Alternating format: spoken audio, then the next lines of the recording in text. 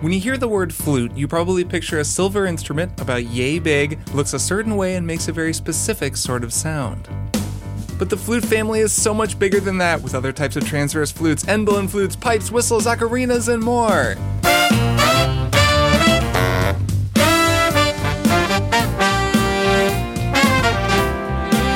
Welcome to Strong Songs, a podcast about music. I'm your host, Kirk Hamilton, and as always, I'm so glad that you have joined me to talk about music played on every type of flute, from piccolo to panpipes to penny whistle and beyond.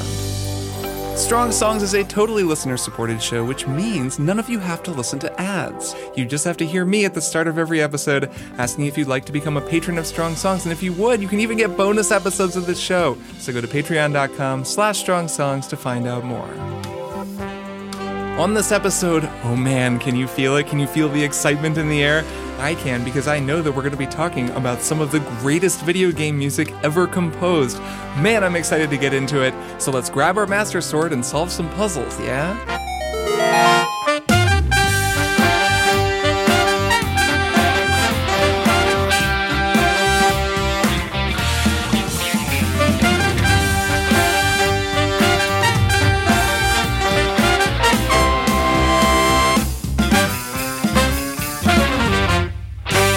Video games. They are a fascinating art form with a uniquely interactive relationship with their audience, and they're also uniquely musical in a way that I have always found fascinating. Many of you will know that I spent most of the 2010s writing about video games. I've spent quite a lot of my time thinking about them, talking about them, writing about them, doing podcasts about them, and of course playing them, and something that I always come back to whenever I think about video games is music.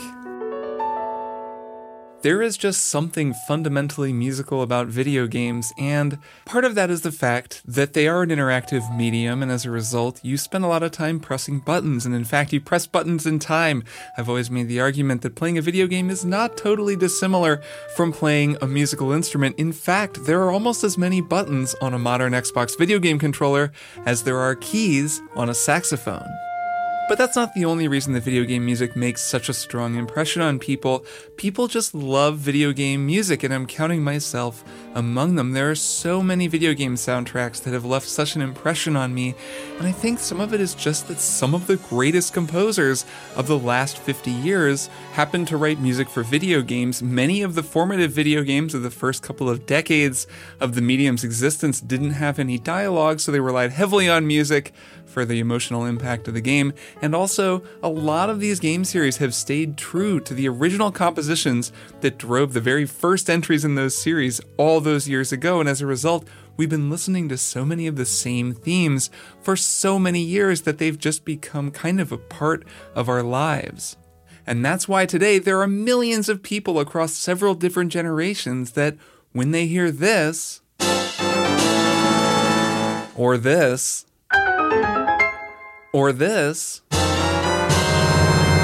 they're immediately hit with a flood of memories, a slow, gentle wash of nostalgia that begins to bring another piece of music up from the deep recesses of their mind's ear up and up to the front until eventually the music takes over and they're ready to set out on another grand adventure.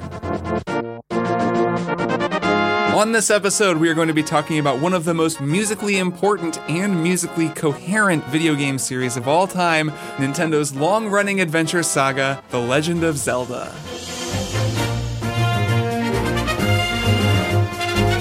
For more than 30 years, composer Koji Kondo's music has been the beating heart of this beloved series, shifting and changing as new composers, instrumentalists, and arrangers breathe new life into his endlessly appealing musical themes. One of the most fascinating things about Zelda music is how much it's changed over the years while not actually changing that much at all. And in fact, in that way, it's not that dissimilar from Nintendo games in general. In the 36 years since the world first heard this iconic heroic anthem, there have been so many new Zelda games with so many new musical ideas, even while the series' musical identity has remained remarkably consistent. And it's that musical identity that I want to get at on this episode, as I analyze the composition and evolution of a number of my favorite pieces of Zelda music from the distant and not so distant past.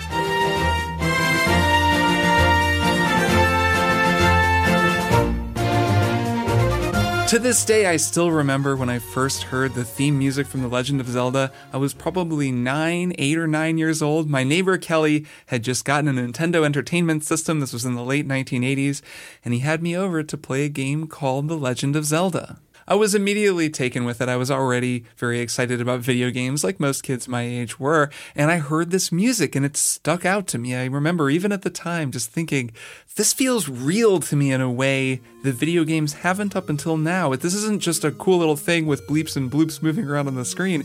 This feels like an adventure. This is something tangible that I can kind of invest my imagination in, and it was all down to that musical theme.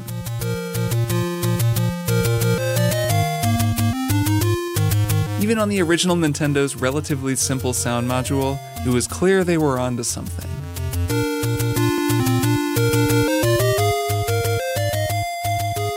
Now, we're going to be talking about a lot of Zelda music on this episode, probably more than I can even fit in. We'll see if I can actually get in everything that I have in my outline here, because, as I said, there's so much great music in so many Zelda games over the decades. But that original theme, composed by Koji Kondo and released in 1986 as the title track for The Legend of Zelda, which is one of the flagship games for the new Nintendo Entertainment System, that piece of music is really kind of the Rosetta Stone, the thing that decodes the entire musical identity of The Legend of Zelda. Some of that is for technical, harmonic reasons, sure, but most of it is just emotional. For me and for so many other people, it's just the theme song for adventure, for mystery, for a grand open world, beckoning you forward and begging you to come and explore it.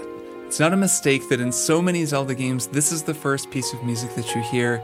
It's both a welcome and a promise. Welcome to this world, you're a part of it, and there's so much for you to discover.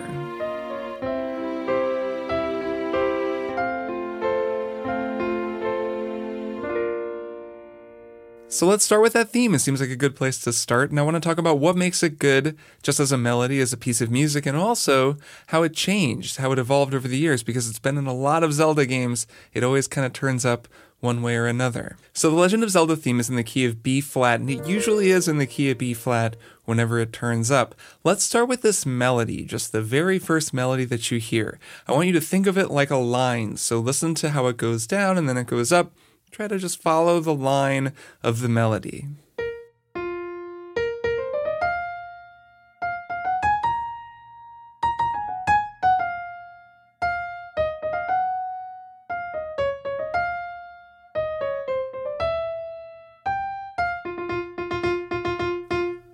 So it's a really well put together melody, and it does something interesting right off the bat. It goes down, which is actually kind of uncommon for a heroic theme. We're in the key of B flat. The first two notes are a B flat and an F. That's the root and the fifth. Very common first two notes for a heroic anthem, but it's a little less common to go from the root down to the fifth below the root, rather than going up to the fifth above the root. Going down sounds like this. Going up sounds like this. Now, typically a heroic theme is going to kind of have some sort of upward, forward propulsion, right? You want to feel like you're setting out on an adventure. You're a hero, you're moving forward, you're answering the call to adventure, and a melody that moves upward kind of lines up with that emotional arc. A lot of the most famous heroic themes actually begin with a fifth, which is a nice open interval. You just jump up a fifth. It's a big and exciting interval and a very classic sound. For example,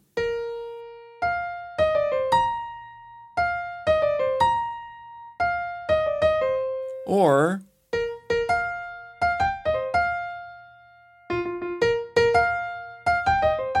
master of the heroic theme, John Williams, was a big fan of the fifth. Those two examples, the theme from Star Wars and the theme from Superman, both begin with a very prominent upward fifth at the start to kick things off.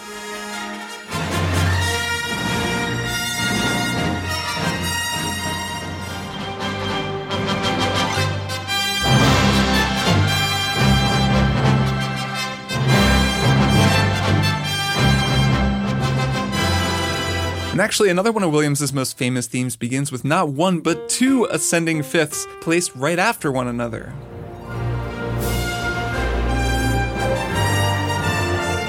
As Jurassic Park demonstrated, why have one ascending fifth when you can have a second ascending fifth that's even higher than the first one?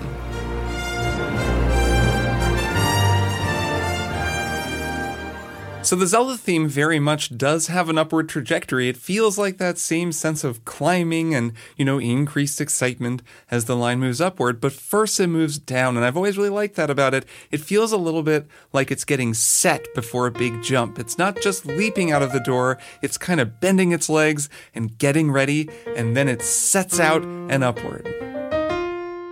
Now the harmony supporting this melody is also pretty cool. So we're in the key of B flat and we start on a B flat major chord. After dropping down to that fifth, the melody just walks up the first 5 notes of a B flat major scale, a really clear upward trajectory in the melody, but the harmony, the bass note actually drops down a whole step for that second chord. It goes to, I guess, an F minor over A flat. You could also call this an A flat major, and it's down a whole step even though the melody is moving up. So we've got some nice contrary motion right off the bat where the melody is clearly climbing upward while the harmony is moving downward.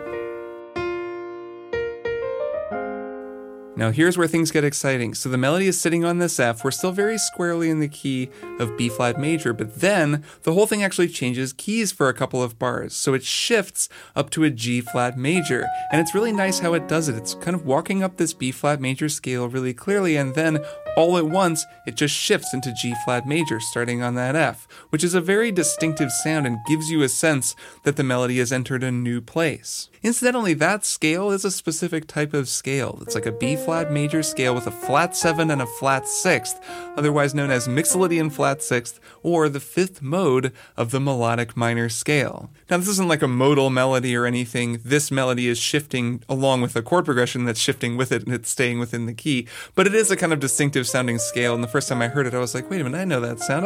It's melodic minor, of course. It kind of turns up in the most unexpected places.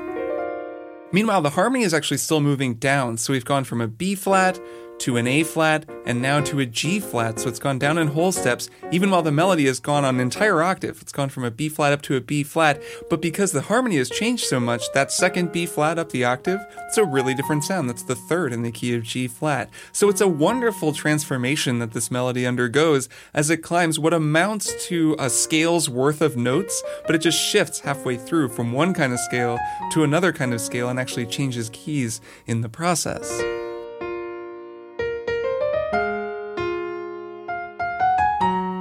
That key change actually completes right here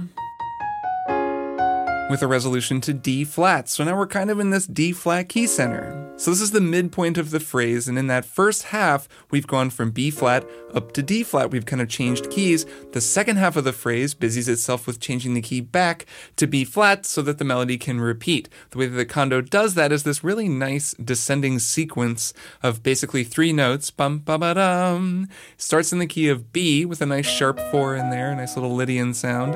Then down to B flat minor. Then a surprising turn to C major, which leads to F, which leads back to B flat. Now there's so much nice directional stuff going on in there. I'm not going to get too into any specific thing just because I've got a lot of music I want to get through, but this chord progression is super cool. If you are listening to this episode, if you play piano or guitar or some chordal instrument, if you can sit down and learn this chord progression, I think it'll give you a new appreciation for the Zelda melody because it really shows how this progression moves in a slightly different way from the melody that's constantly setting up the melody and emphasizing this sort of narrative arc that it goes through as it climbs up, contrasted against the harmony moving down, then changes keys, then goes through this lovely sequence as it kind of staircases its way down with a surprise little move up in the harmony to that C, to the F, and then back to B flat because before you know it, you've gone all the way back around to the beginning and you're starting the journey again. It's really economical writing. It fits a whole lot of stuff into a little bit of time and tells a whole little story just in the space of about 8 bars.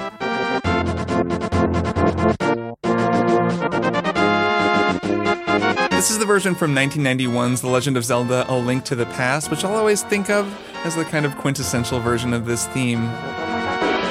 And a lot of the reason for that is you can just tell that Kondo was freed up to play around more with the orchestration just because the sound module on the Super Nintendo in 1991 had a lot more options for polyphony compared with the Nintendo Entertainment System.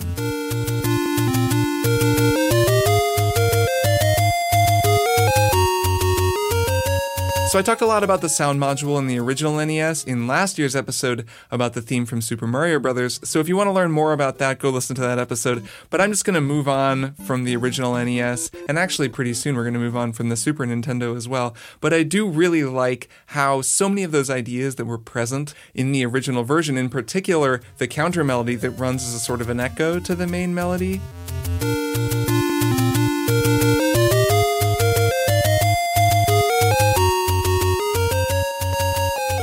that only grows more prominent over time, and the version in A Link to the Past really emphasizes that counter melody. You can hear it over on the left, running throughout the entire thing.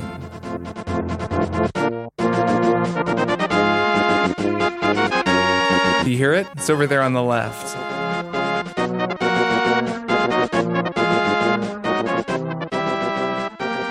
Now, while this theme does usually turn up in some form or other in every Zelda game, it's not actually the main theme for every Zelda game, and in fact, a whole lot of them at this point don't feature this theme music as the primary sort of open-world field music or the introductory credits crawl music. You'll hear elements of it, you'll hear sort of an echo here or there, but most of the time you won't hear the full theme, which makes the moments when it does play feel really special. I will always love the 2013 game A Link Between Worlds, which is a sort of spiritual successor to that 1991 Zelda game, A Link to the Past.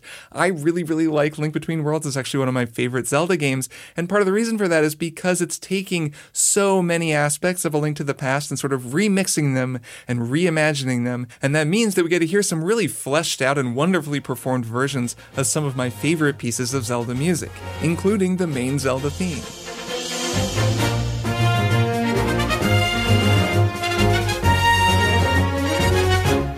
I mean, as great as this sounded on the classic sound modules of those old consoles, it's still pretty cool to hear it played by live musicians.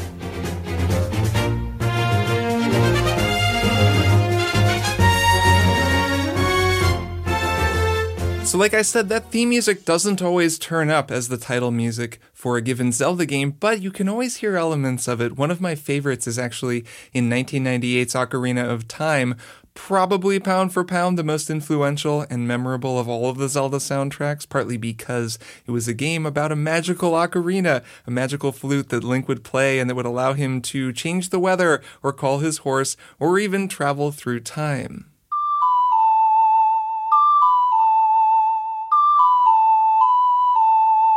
Now, the theme from Ocarina of Time, with the music that plays when you first venture out into the open world, it's a very different theme, and yet, after that analysis that we did of the melody for the original Legend of Zelda theme, I wonder if you hear some similarities with the version that Koji Kondo wrote for Ocarina of Time.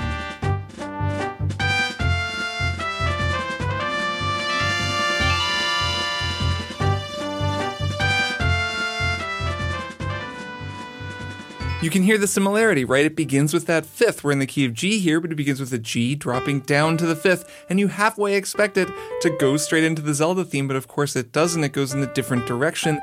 And this whole theme, the whole Ocarina of Time Hyrule Field music, really just constantly feels like this mirror version of the Zelda theme. You're always kind of hearing it, but never quite hearing it in full.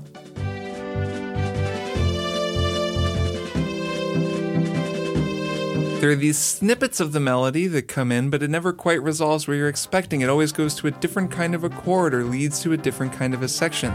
It's a really engaging experience listening to it because first you recognize something and then you realize it's different. It's like, huh? Oh. So Ocarina really established the idea that the Zelda series takes existing music from previous games and echoes it and recycles it and reworks it, flips it upside down, puts it through a mirror, and shows it to you in a new light.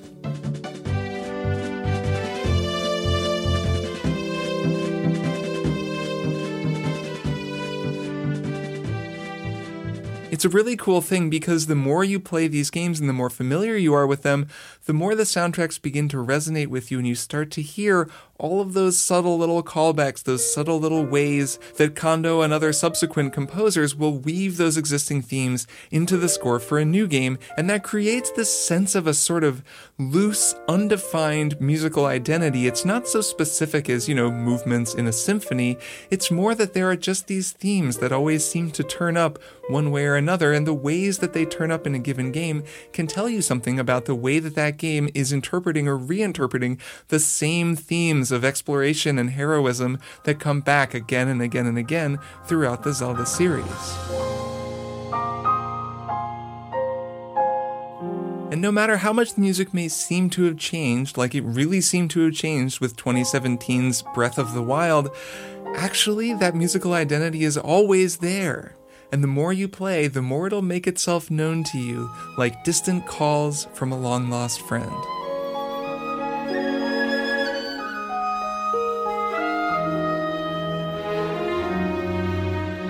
Breath of the Wild was a remarkable musical departure in so many ways, and yet, the more I played that game and then the more I listened to that soundtrack, the more I came to appreciate all of the ways that that score incorporates Kondo's original themes and some of those really beautiful themes from Ocarina of Time in particular. But staying on that main Zelda theme for right now, I absolutely love what Breath of the Wild does with the main Zelda theme. It's not really present, it doesn't play at any point really in the game.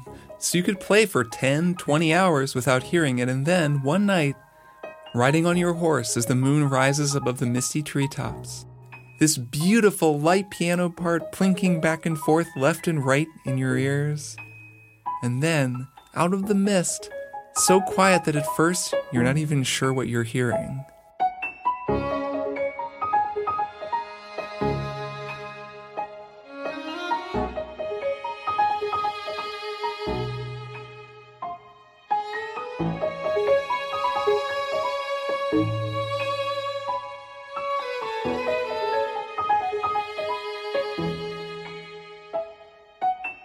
The first time that solo cello floated out of the night to play the original Zelda theme for me in Breath of the Wild, it was one of the most magical moments I've ever had in a video game, and the reason for that is because this theme has been connected to me for so many years. When I was playing that game, it had been 30 years since I first heard it. Hearing it as I watched the hero on screen ride through the ruins of a kingdom like a lone echo of a lost era, a hero from another time with just the faintest wisp of a hope that he can return to finish an ancient fight. The game was spectacularly cashing in on a musical relationship that it had built with me over decades.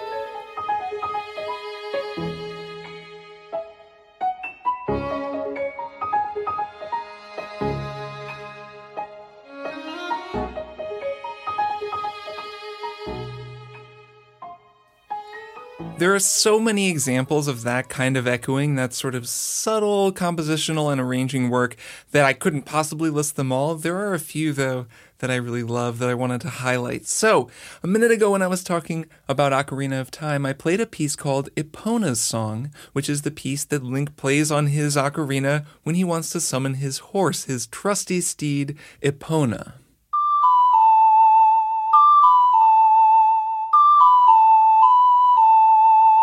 Epona's theme plays at Lon Lon Ranch, which is where Link first finds Epona, and anyone who's played this game or is kind of familiar with Zelda probably knows that motif, that melody, because you played it so many times in Ocarina of Time to summon your horse. So when playing Breath of the Wild all these years later, the first time that you go to the stables, which is where you get your horse, always an important moment in a Zelda game when you get your horse, you turn up at the stables and the music just sounds like its own thing. There's this nice sort of hand-drumming bongo part, this nice acoustic guitar.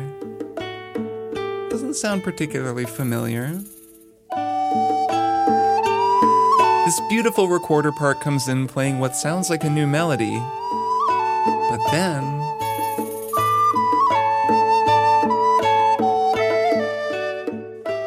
just long enough for you to notice that, like a little edit in the Matrix, there's just a couple of notes of Epona's theme to suggest that yes, this is the horse place, yes, this is where you're going to get your trusty steed, and they work in the first 3 notes of Epona's theme, which are pretty distinctive when played in this way.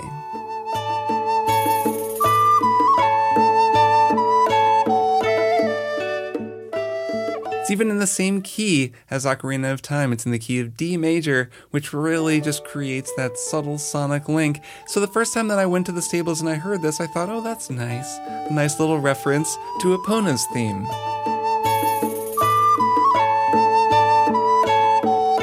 But here's the thing. So in Breath of the Wild, there's this wonderful character named Kass. He's this nice bird man, and he roves around the kingdom. And the thing about Kass is, he plays the accordion. So you actually usually hear him before you see him, because he's always standing somewhere playing the accordion. Sometimes he's standing in the middle of a dense jungle, sometimes on plains in front of an abandoned ruin. And sometimes you'll find him at a stable, playing along with the stable music, adding his own very familiar melody.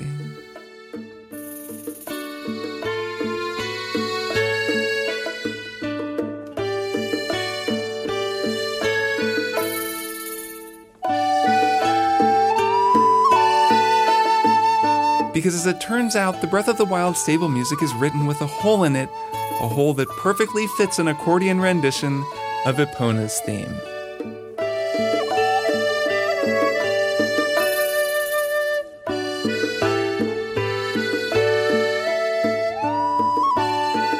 So a lot of Zelda games do like to do that subtle repackaging, that slight reworking where you hear an echo and you're not totally sure what you heard, but they're not always subtle like that. Sometimes the joy of playing a new Zelda game is just getting to hear one of those classic pieces of music reimagined, maybe with different instrumentation, a different arrangement, or different musicians performing it. And that's certainly true of the more involved pieces of music like the ones that I've talked about so far.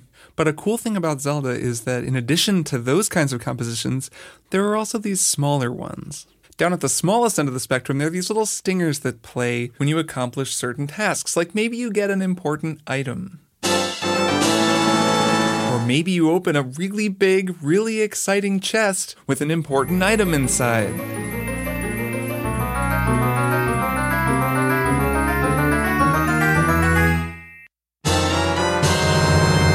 Or maybe you figure out how to open up a secret door. Those little flourishes tend to turn up again and again and again in Zelda games, and it's always fun to keep an ear out for them, to hear how maybe they're changed from game to game or reinterpreted. Those examples that I just played are all from Ocarina of Time, and both that chest opening music and also the secret solve music, they both actually lean into really distinct tonal colors to sort of paint the picture that they're painting. Actually, both of them rely on a sort of whole tone or augmented sound, though they sound very different and they kind of do it in different ways. So that chest opening sound, that's a series of 4 notes. It's actually just 4 whole steps. So it's almost a major scale, but then it has a sharp 4. So it's these 4 notes. And then it just moves up chromatically. So it does the same 4 notes up a half step. It starts in A, then it goes to B flat, then to B, then to C, then to C sharp, then to D. And it ends on that really jangly A-flat dominant 7th chord, which is not a super resolved sounding chord, and that's actually something I really like about it. It's this big build, very uncomfortable and very full of anticipation, and it doesn't really resolve at this super happy, settled sounding chord. It's actually kind of a funky place to end. It kind of makes sense when you think about it, though, because it feels a little bit like it's about to step forward. It's sort of moving somewhere and you're not sure where. It doesn't sound really resolved, but that kind of makes sense because usually when it plays, you've just opened a chest and gotten some exciting new tool that you're going to get to use on your adventure going forward. So it's got this real forward momentum to it that fits with the emotional tenor of the moment that it's underscoring. And that brings us to the Secret Unlocked sound, which is one of the greatest video game musical sings of all time, certainly one of the most iconic. And I really like it. I think one of the reasons that it sticks with people is because it's a little bit harmonically unusual. It really leans into that augmented sound, and it has this kind of very bright sound as a result. So when I'm talking about whole tone and augmented, just to kind of explain those two terms, I know I've talked about them before, but a whole tone scale is a scale that's made completely out of whole steps. It has a very distinctive sound, it's a totally symmetrical scale, and there are actually only two of them because once you get past two, you just start repeating the same scale. So a whole tone scale and an augmented chord have one big thing in common, and that is a sharp 5. So an augmented chord is like a major chord, say a major triad, but the fifth has been raised. So it has a sharp 5 or an augmented fifth. That's why it's called an augmented chord. It's a very bright sound. It's one of the brightest triads that you can have. And again, it has that sort of unsettled, leaning forward kind of a feeling that works really well with this little flourish that just shows you, oh, somewhere in the dungeon you're in, a secret door is opened. So if I play this on piano just nice and kind of slowly, it starts pretty chromatically actually. It's kind of doing a diminished thing, if anything, on the way down, but it lands on a G sharp down at the bottom, and then it goes up to an E, which is a sharp 5 away from G sharp, and then a G sharp, and then a C. And that's, if you're in root position, that's a G sharp augmented chord, which again, it just has a kind of an unresolved feeling. Feels kind of like a 5 chord that's leading somewhere, but definitely hasn't resolved. I mean, the augmented chord is a very old-fashioned and very classic way of ending a cadence, which is setting up a resolution, like so, which sets up. Only in this case, the whole thing happens a lot faster, and the resolution never arrives. This is one that's also evolved over the years, and I really like the version that they included in Breath of the Wild, which featured quite a bit of acoustic piano, and this one was just played on a piano. Really goes to show the power of the whole tone scale and of that sharp 5. It gives it a really distinct sound that I think gives this tiny little jingle a really strong sonic identity, and that's one of the reasons that it's still memorable all these years after we first heard it. Which brings me to another very famous Zelda melody that also uses some unusual harmonic and melodic tricks to get this very strong musical identity. It's another one that's been reinterpreted and reimagined in pretty much every Zelda game ever made. That is, of course, the Great Fairy's Fountain.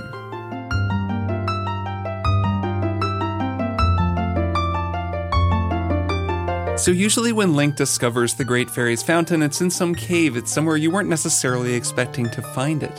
And the Great Fairy is always there, usually with a line or two of dialogue, some way of powering you up, but there are also these little fairies around her, and they tend to just float in the air in circles, they move in little spirals, and to me, that's always felt like a visual representation of what the music is doing. It's this endless spiral that sort of floats down to the ground and then catches the wind and floats back up into the air.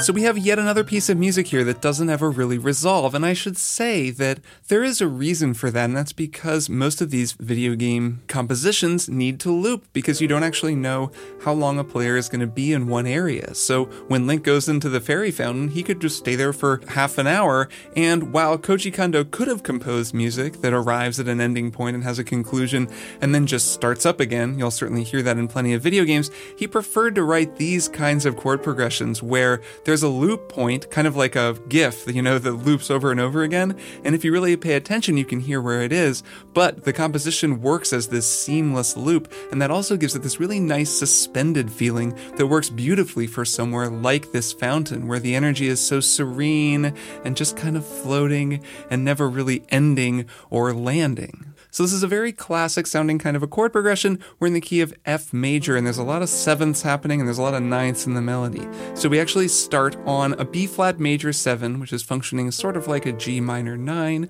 but it's a B flat major 7, so we have a B flat in the bass, and the melody starts up on that A, which is the major 7 above B flat. And then the melody does this 4-note motif that just repeats through this whole tune. You can hear it underneath me right now, while the harmony moves down to an F major 7 over A, then it goes down again to a G minor 7, then a C7 over G, and then it resolves finally to an F major 7. Now that's the middle of the phrase, and that's where the resolution takes place, a common trick for Koji Kondo. So that first half of the phrase is just a nice steady walk down. We start on the B flat, then down to F over A, G minor 7, down to F. Nice walk down. Now what's cool is the second half of the phrase, the left hand, the sort of bass parts move down in the same way, but the right hand, the melody, moves up. So suddenly we have some contrary motion and they pull apart for this really beautiful suspended part in the middle of the phrase. We start yet again on a B flat major 7, only this time the second chord is an A diminished, which leads up to a D7, which then goes to a G minor 7, to a C7 over G, and to an F. It's really close to the same chord progression that happens the first time, but those different chords and the fact that the melody moves up, it adds a whole new emotional energy to this part of the piece. It's really beautiful, and it's actually a more subtle difference than it sounds like when you listen. It's the difference between this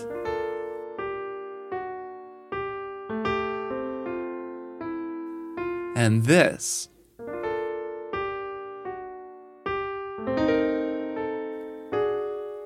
And that's what really sticks out to me about this piece. It's a very simple repeating motif placed over this beautiful chord progression that follows really traditional rules, of harmony. It's just moving around the cycle, 3, 6, 2, 5, 1, 2, 5, 1. It's not really that far removed from a jazz standard like Satindal, but because of the specificity with which Kondo approached it, he created this beautiful vibe that's carried on for generations of Zelda games and always imparts that same serene, floating feeling. You've stumbled into a mysterious cave, ethereal light refracting through the shallow pools of water, and just so lightly, never ceasing or touching the ground, you hear the flutter of little wings. It's a beautiful piece of music, and I feel like I hear it referenced pretty often. One of my favorite uses of the Great Fairy Fountain music is actually an Edgar Wright's adaptation of Scott Pilgrim vs. the World. It starts on an ordinary day for young Scott Pilgrim. He's leaving the bathroom and suddenly he finds himself magically transported to another dimension.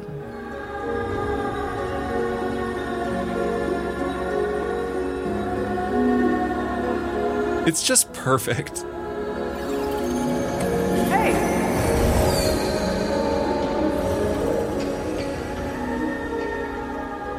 It was such a great choice by Edgar Wright to use this music. It's such dreamlike music. It really conveys this otherworldly feeling. And I think, again, a lot of that comes down to the way that it never quite resolves. It's just this beautiful, cushiony pillow kind of floating you upward over and over and over again without ever setting you down.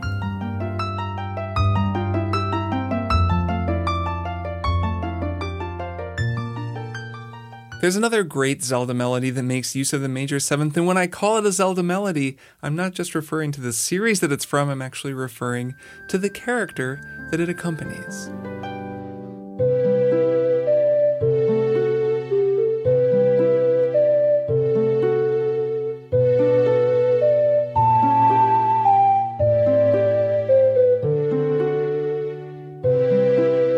Ever since A Link to the Past, Zelda's melody has accompanied the character herself, namesake for this series, and obviously one of the most important characters in it.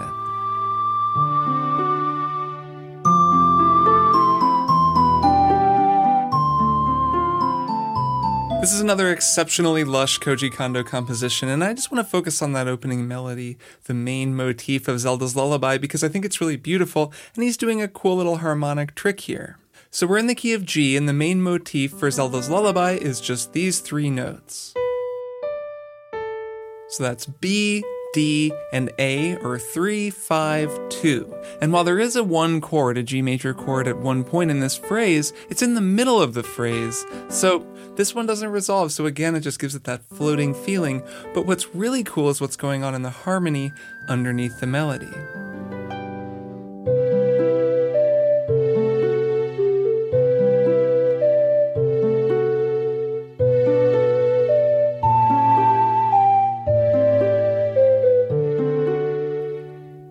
So the melody starts on that B, which if we were on a G chord would be the 3rd, but we're not on a G chord. It actually starts on a 4 chord, which is a C chord, and it starts up on that B, which is the major 7th in the key of C. So the very first note is this nice, lush major 7. Now you may hear that and think that sounds familiar, and that's because Zelda's Lullaby begins on the 7th scale degree of the 4 chord, which is the same place that the Great Fairy Fountain theme begins. So instead of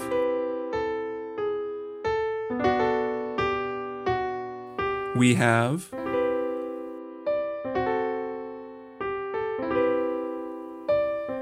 Now obviously those are two very different melodies and two very different chord progressions, but they're doing some similar things, and he's using some similar melodic intervals to get the same kinds of suspended, beautiful, mysterious sounds. While the Fairy Fountain theme is kind of gently spiraling down,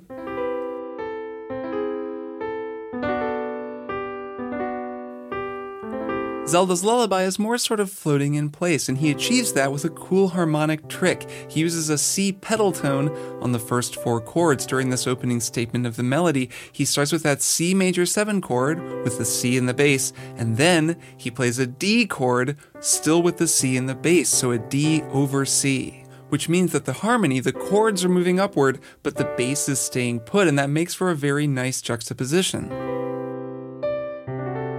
It's a really beautiful chord progression. I recommend stealing this one if you're ever writing any music. Just 4 major 7 to 5 over 4. It creates this lovely, suspended, very safe, very beautiful sound. So of course it's not just those 2 chords. They go through those 2 chords a couple of times, and then that D over C resolves down to a G over B, a nice 1 chord, which then really quickly goes to a sort of B flat diminished sound, to an A minor 9, to a D7, and then as we sit on this 5 chord, rather than resolving to 1, it just returns to that C major 7, to that 4 major 7, and begins the cycle again. So yet again, we have a piece of music that never actually resolves and ends, it just loops over and over and over again.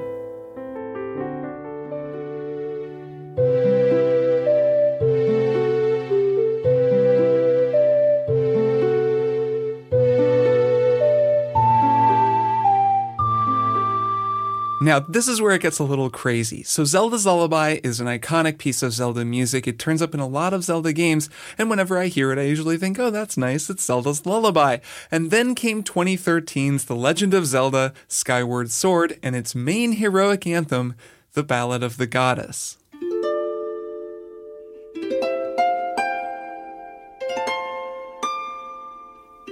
Does this sound familiar? No?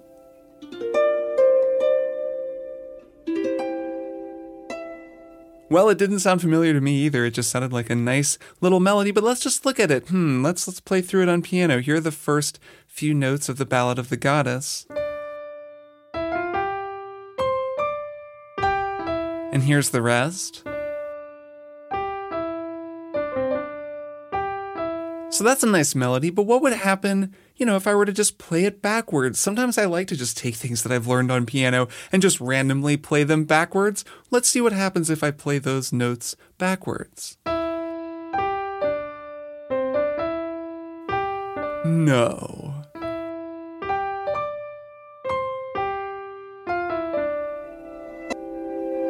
What?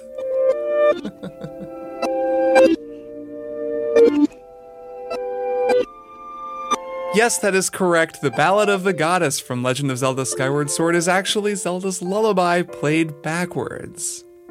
It's not something that I noticed just off the top of my head the first time that I heard it, and it's probably not even something I would have figured out if I had been learning this on the piano, but once you know to listen for it, you can kind of hear it. So the back half of the Ballad of the Goddess is the opening phrase of Zelda's Lullaby, and just listen to it and see what you hear.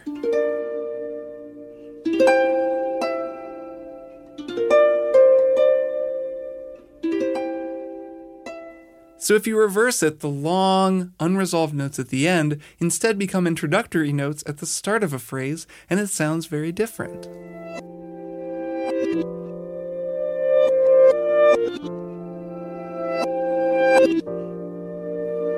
It's so cool that they did this, that when I first learned that they did this, it just completely blew my head open, because I've been playing this game and it totally hadn't occurred to me that they would be pulling something like that. And I mean, that melody, it doesn't just turn up in this nice, delicate solo harp version. It really is the main heroic theme for the whole game. And you get these triumphant versions of it with a full orchestra, and it's hiding this amazing secret in plain sight.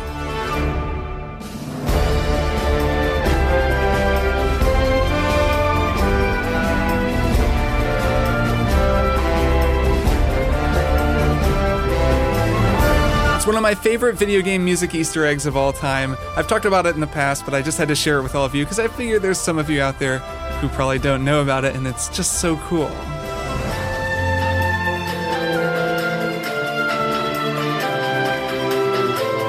Actually, as it turns out, if you combine the first letter of each musical phrase in this piece of music, it spells out Zelda will be playable in Breath of the Wild 2. Okay, it doesn't say that, but look, a guy can dream, right?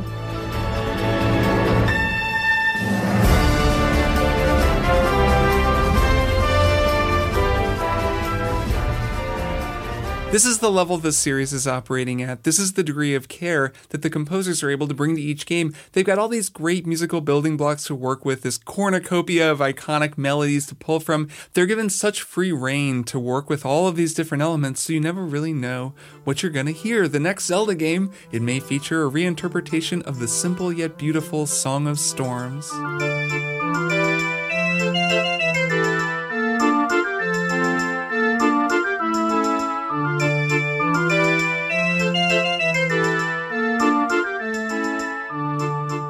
Or maybe we'll get a reprise of the driving flamenco of Gerudo Valley.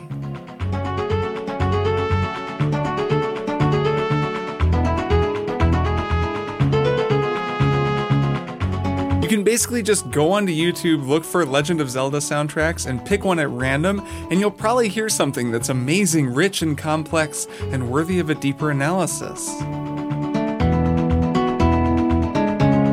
While there are so many Zelda melodies that I could still talk about, I want to close this episode with a piece of Zelda music that's near and dear to my heart, one of my favorite pieces from one of my favorite Zelda games, and actually a game that we haven't talked about on this episode yet. I'm talking, of course, about 2002's The Wind Waker and the beloved, beautiful theme from Dragon Roost Island.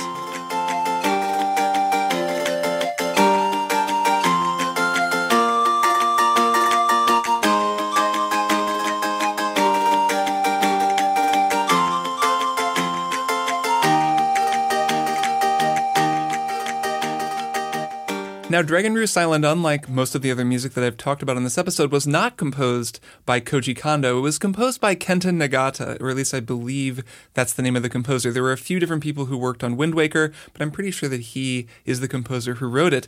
Nagata did a great job here, and he's really kind of channeling that same flamenco energy from the Gerudo Valley theme that Kondo wrote for Ocarina of Time several years before Wind Waker came out.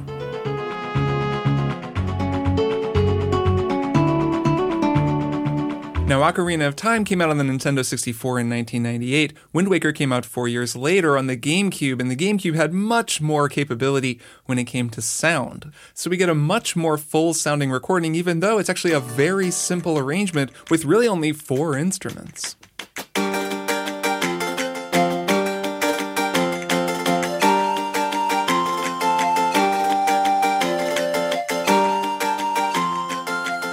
So we're in G minor here. This is a really nice chord progression. Goes from G minor down to F major. So this is another one that goes from 1 to flat 7. It's a nice chord progression overall, but it's interesting how they're playing it. Over on the left, you've got this guitar, of course, strumming through the chords in this very sprightly flamenco-inspired way, but there's no bass. And over on the right, you'll hear there's a sort of a pan flute that's playing what amounts to a bass line, just 1, 5, 1 in octaves through the chord progression.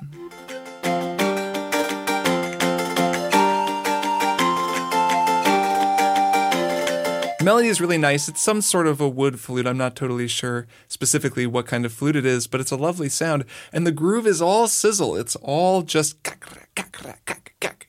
which many of you probably know that sound. Over on the right, that's some castanets, and it's matched by some clapping over on the left. It's a very crackly groove, and it's all sizzle. There's no thump and there's no pop in this groove.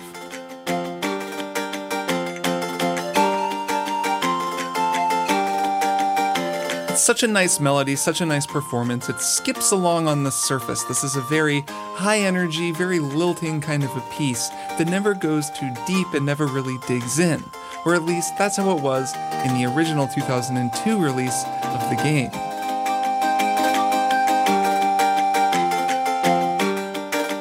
"11 years later, in 2013, Nintendo re-released The Wind Waker as The Wind Waker HD on the Nintendo Wii U, and they actually made some changes to the soundtrack. And one of the most dramatic changes was a single instrument that they added to the Dragon Roost Island music.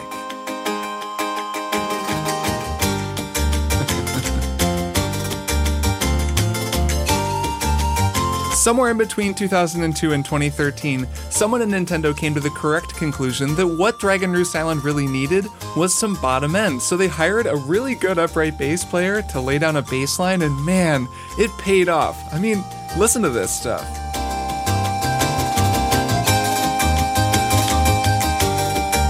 Just killer.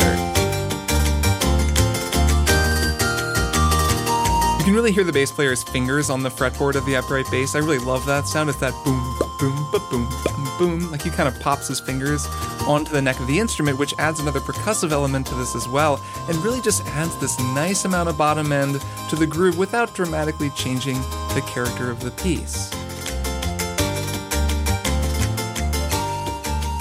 It's such a beautiful tune and such an evocative melody. It's no wonder the Zelda fans are so attached to this piece of music, and it actually also features in yet another of my favorite Zelda musical callbacks, again in Breath of the Wild, and one that really encapsulates The Legend of Zelda's musical identity.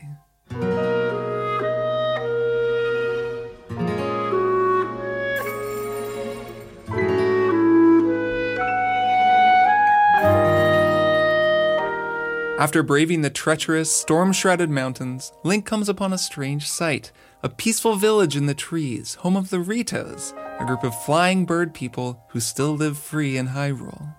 You remember Kass, who stops by the stables to play Eponia's theme on his accordion? Kass actually lives here, and as Link climbs into the treetops, you can almost feel the chilly alpine air blowing through the pine boughs.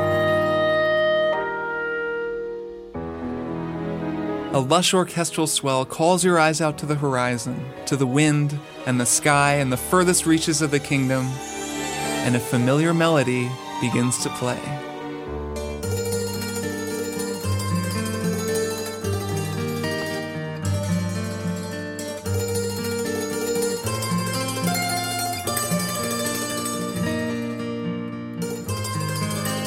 And that's it. That's the musical magic of Zelda. That's why every time I play one of these games, I feel like I'm coming home.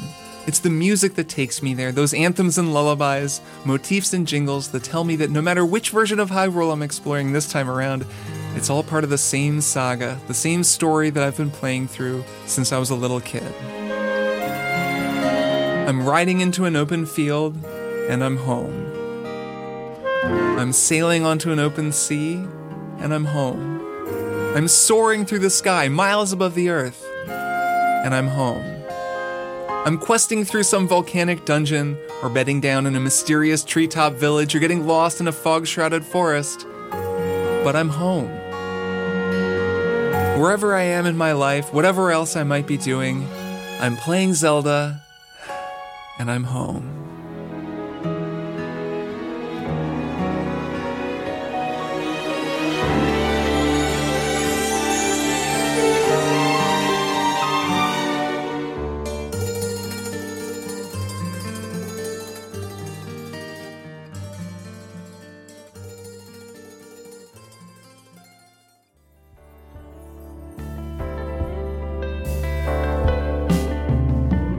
And that'll do it for my analysis of the music of The Legend of Zelda. I hope you enjoyed it. I had a lot of fun with this one, and I hope it gave you a better sense of just how beautifully cohesive that series' music is. And while Koji Kondo is, of course, an integral part of that musical identity, I do want to recognize the other composers who worked on music that I talked about on this episode.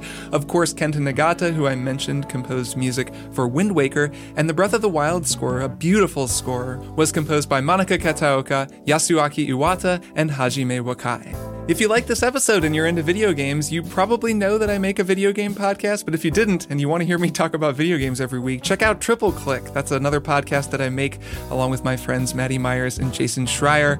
We have a great time doing that. We talk all about games, and sometimes we even talk about game music, so I'll put a link for that down in the show notes. Also down in the show notes, you can find links for PayPal and Patreon if you want to support the show, and I really appreciate everyone who supports the show. Like I say, this really is just me and you guys, so if you want to support it, I'll keep on making it. There's also links for my newsletter, the Strong Song Store, where you can buy merch, playlists, all kinds of stuff. This episode's outro soloist is the great Bay Area saxophonist Charles McNeil, so stick around for Charles, and I'll see you in 2 weeks for more Strong Songs.